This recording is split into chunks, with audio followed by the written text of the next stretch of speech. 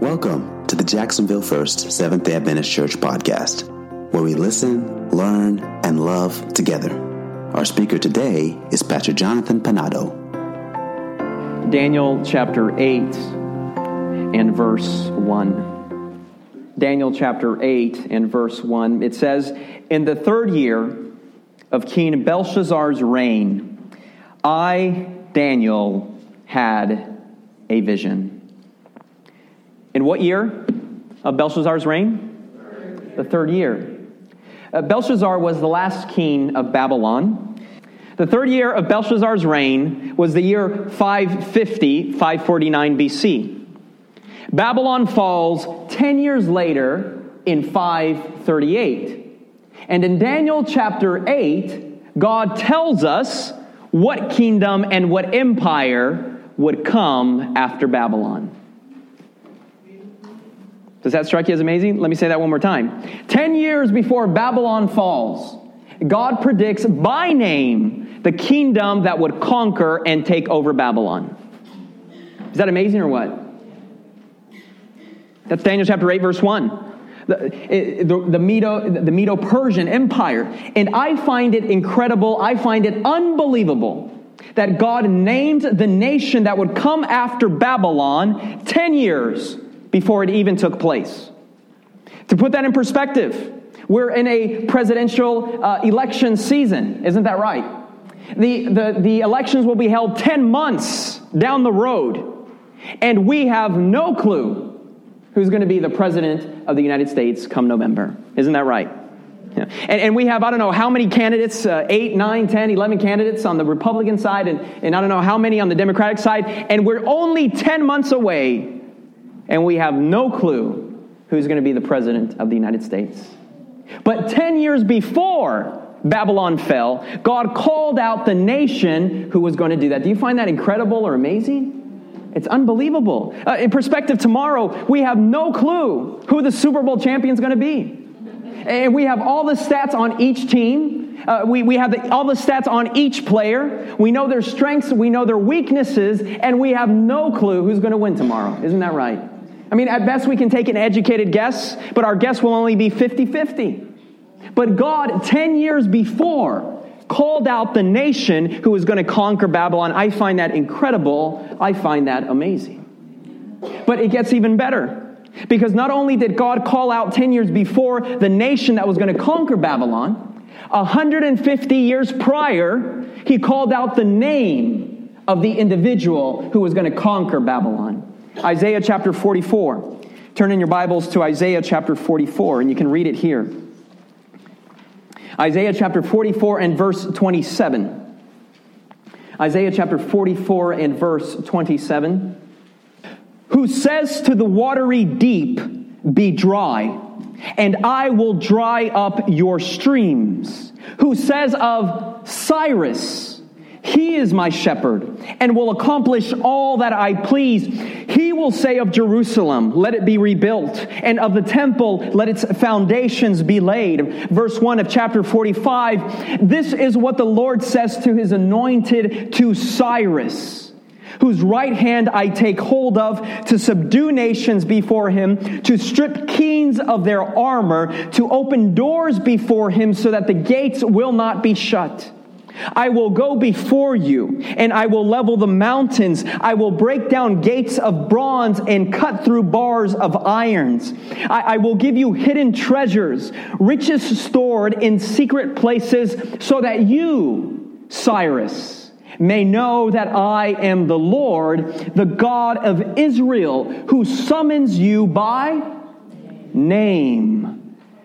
For the sake of Jacob, my servant, I summon you by name. I bestow on you a title of honor, though you do not know me. I am the Lord, and there is no other. Apart from me, there is no God. I will strengthen you, though you have not known me. So that from the rising of the sun to the place of its setting, people may know there is none beside me, for I am the Lord, and there is no other." When I read this passage, I get chills.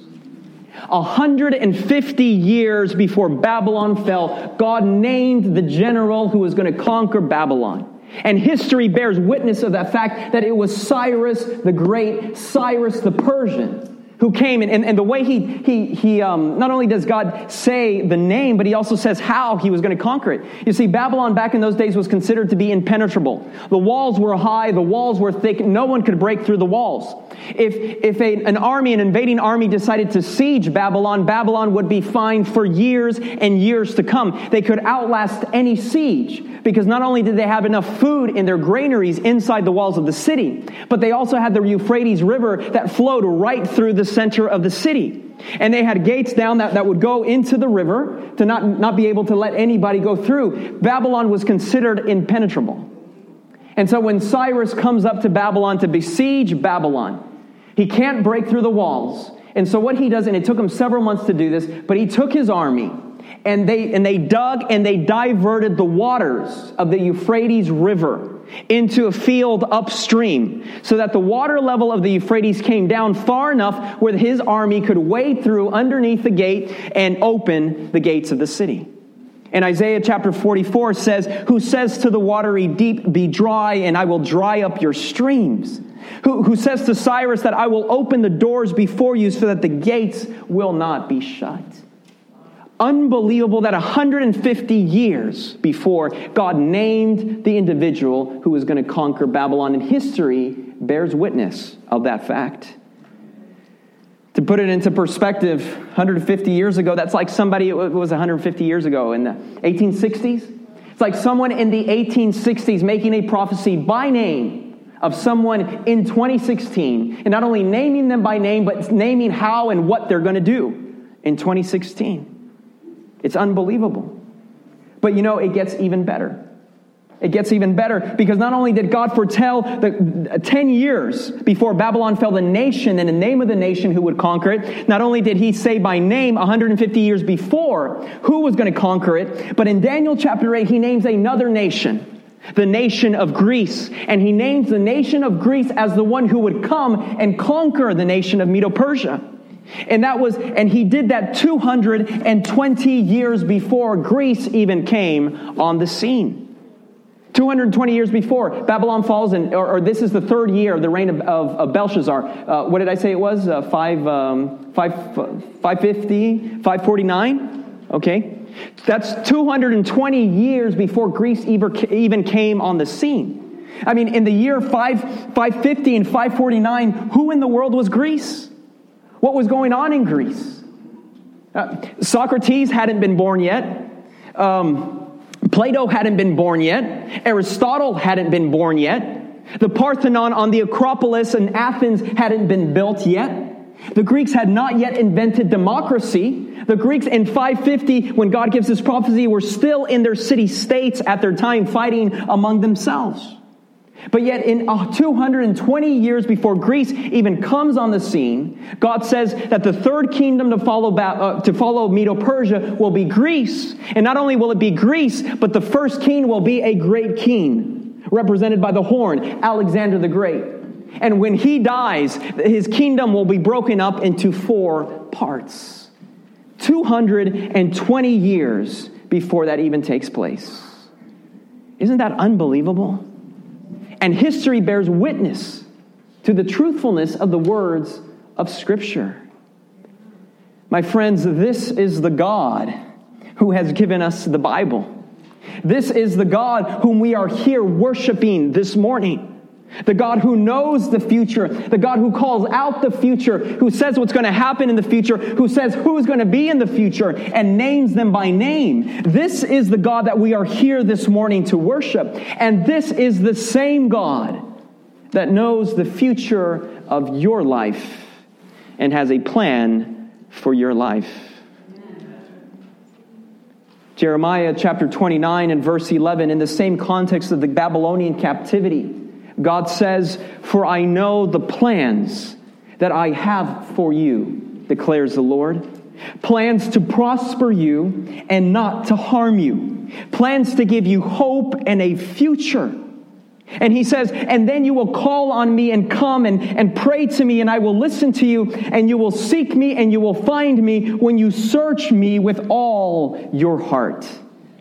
And I will be found of you, says the Lord. This is the God whom we are worshiping here this morning. Not only does he know the future of this world, but he knows the future of your life. And not only does he know the future of your life, but he has plans for your life. And he tells us that those plans for your life are good plans. They're plans to prosper you. They're plans to give you hope. They're plans to give you a future. God doesn't want us to be brokenhearted. He doesn't want us to live a life of sorrow. He wants us to live a life of prosperity, a life of joy, and a life of hope. But hope and joy in our lives can only come when we follow God's plan for our lives. And I have a burden for each of you this morning as your pastor. I have a burden for you. I'm not policing you, but I want you to make decisions that are in accordance with God's will for your life. I want your life to be in accordance with the plans that God has for you. Because it's only in the will of the Lord, it's only in the plan of God that we can have true joy and true success. And some of us here can witness to the fact that we've done our own thing. And when we've done our own thing, the only thing that there is there for us is heartache and pain and brokenheartedness and hurt and sorrow. And I have a burden for us as a church that we will align our lives to God's plan so that we can experience that hope and that joy that God has for us. And I'm not policing you. I don't know the decisions that you're making when you leave this place. But I ask you to surrender your life to the Lord, to seek His will. The Bible says, you will find me when you search for me with all your heart. Jesus said something similar. Seek first the kingdom of God and His righteousness, and then all these things will be added unto you. I have a burden for you as church members. I also have a burden for the young people of this church. And I think a good question when I say young people, with the teenagers of our church. I have a burden with the teenagers. Where are the teenagers of our church?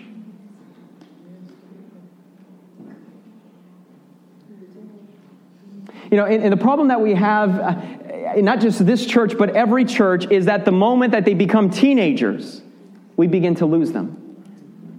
The moment they graduate from high school, they're gone. And before my generation, before we would leave, after we graduated high school, we would leave God, we would leave the church, but then when we got older and we had kids, we would come back. The difference is the newer generation is not coming back. And I have a burden not just for everyone, but for the young people of our church, that the young people of our church can align themselves and become familiar with God's will and God's plan for their life. I was 15 when I surrendered my heart to the Lord. I didn't know what I was supposed to do, but I felt on that Sunday afternoon, you've heard it, and I was folding clothes, and I was in a boarding school, and I was folding my laundry. I just felt God and this burden that God placed on my heart that I needed to surrender my life to Him in the middle of doing laundry and folding my clothes. But I didn't resist, and I got on my knees, and I said, God, I don't know what to do. I don't even know what to say. I just want to surrender my life to you. And I want to surrender my life to you, and I never want to let go. Amen. That's what I said. And then I got up and I continued folding my clothes. And God answered that prayer, and God has guided my life to this point. And I wish that everyone can be able to experience this. God says, for I know the plans that I have for you. Plans to prosper you and not to harm you. Plans to give you hope and a future. You don't have to wait to feel anything before you surrender your heart to Him. Why can't we say to Jesus this morning, Jesus, I want to surrender my life to you this morning. God wants to spare us the heartache, the sorrow, and the pain that comes from our willfulness and our stubbornness. God wants to bless us. God wants to give us a life of joy and of prosperity.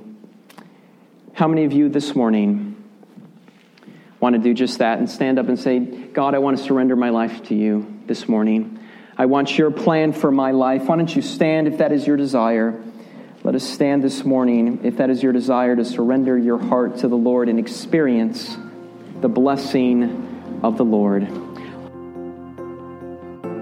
This podcast is brought to you by the Jacksonville First Seventh-day Adventist Church. Connect with them at www.jaxsda.org or on Facebook and YouTube. We look forward to sharing more inspiring messages with you.